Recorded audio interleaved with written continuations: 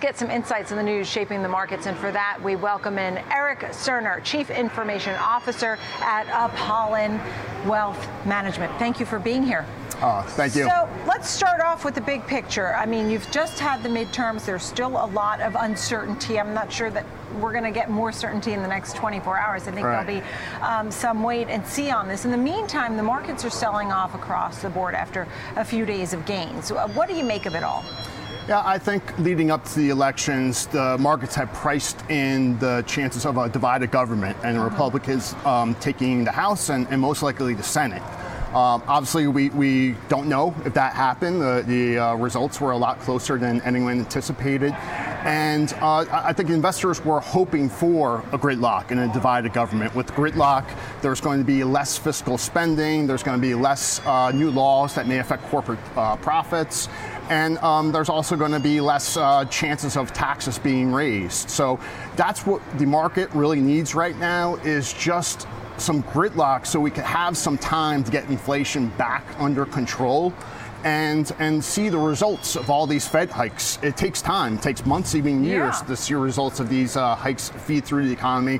And that's what we need right now, time. So I think investors right now are, like all of us, wondering what the end results will be of the midterm elections. Yeah, a lot of the traders I was talking with were saying, look, we need a couple of weeks. We've had this rally. October was incredible, right? For the Dow was the best since 1976. But the first half of the year was so crummy. Also record in a terrible way for folks. And I mean, they didn't make money on stocks, bonds, or cash. And now saying, look, we need a couple of weeks for this to filter through, and then we'll have a better sight. In the meantime, you think we may even retest lows? I mean, are you looking at 3,500? Are you looking at 3,200? I think there's a very high probability we're going to see new market bottoms between the fourth quarter, first quarter, even the second quarter of next year. Within every Fed tightening cycle in the past, the stock market has never bottomed until the inflation was below the Fed funds rate. Now, the Fed funds rate is right now at 4%. Inflation, the latest reading is about a little over 8%. So that's still a wide gap. So we have a ways to go, and I think we'll be testing the bottoms again over the next few quarters. So when you say bottoms, I mean, our most recent bottom was the 3,500, right? Is that what you're thinking about? That level? We're at 37.91. I mean, there's a lot of folks who tell me they want to see 3,200 first and then a takeoff. Yeah, of course, it's hard to tell, and a lot of that is highly dependent upon how long it's going to take to get inflation down to normal levels. Yeah. And it's taken longer than any of us had ever guessed. Yeah. And the inflation has been stubborn and sticky, like it always is, and Powell's doing everything that he can to bring it down, and that's going to cause a lot of folks, a lot of investors, some economic pain, as we're seeing now in the markets, and more announcements of layoffs, especially in the technology sector. So what do you tell folks? You say, look, I know you're nervous about equities or your portfolio. You even look at other alternatives. What are you telling folks these days? Yeah, I think bear markets are a natural thing, and it's also a great opportunity. If you look back at the GFC, and if you could have gone back in time and invested in the market in the first quarter of 2009, all of us would have done that. So it's if you look at the PE multiples right now for the U.S. large cap, a year ago we're about 21.5. Now we're about 16.5. So we're right in line with the 20-year averages, and even more so on the international side. International equities are actually below their 20-year averages. So it's a great time to invest if you have that longer time horizon. Yeah. But for this shorter time period, we are going to see a lot of volatility, and there are some asset classes that we are putting in our clients' portfolios, such as real assets, real estate, commodities, even some of these alternative mutual funds and ETFs.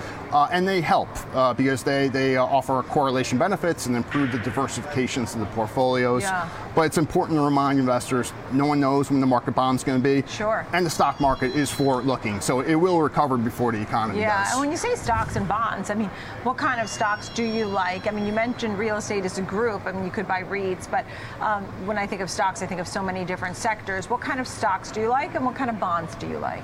Yeah, right now on the equity side, we are leaning a bit more on a domestic side. International markets still have many more challenges between higher inflation rates, the Ukraine conflict is actually having a bigger economic impact on the EU. So domestic side, large caps typically perform better than mid and small during the economic contraction. So that's what we're kind of really focused on. And quality stocks. You want stocks that have quality earnings. You don't want the high beta stocks right now because those are the ones that are going to get crushed. And on the fixed income side, I think it's important to look at the investment grade options. While high yield is paying some attractive yields right now, we are facing down a rising possibility of a recession. So we could potentially see some defaults there. Corporate balance sheets are in pretty good shape right now, but that can all change with a recession, and we don't know how long or deep this recession may be if it does come about next year. You're right. And just the final thoughts here on inflation, because we have the print tomorrow. Yep. I think we're all waiting for it. I'm not sure what everybody's really expecting. I know the core part of this will be really key. And as you mentioned, the lag time from those rate hikes into the actual numbers. We've seen it in housing for sure. And oil has fluctuated. So what are you watching for tomorrow going forward? We have a sentiment print on Friday as well. But what are you watching for in the Fed, I think, in focus? Yeah, we started to see last month some softness on the good side, so hopefully we'll continue to see that trend. Last month the CPI print was really more driven on the services side, and that's really no surprise as people have been locked up in the pandemic and are getting out and want to travel some more. But I think even now with these big announcements of the layoffs, obviously, that's all we hear about now: the inflation, recession fears, layoffs. And that should affect, you would think, consumer spending at some point, and that could drive down inflation too.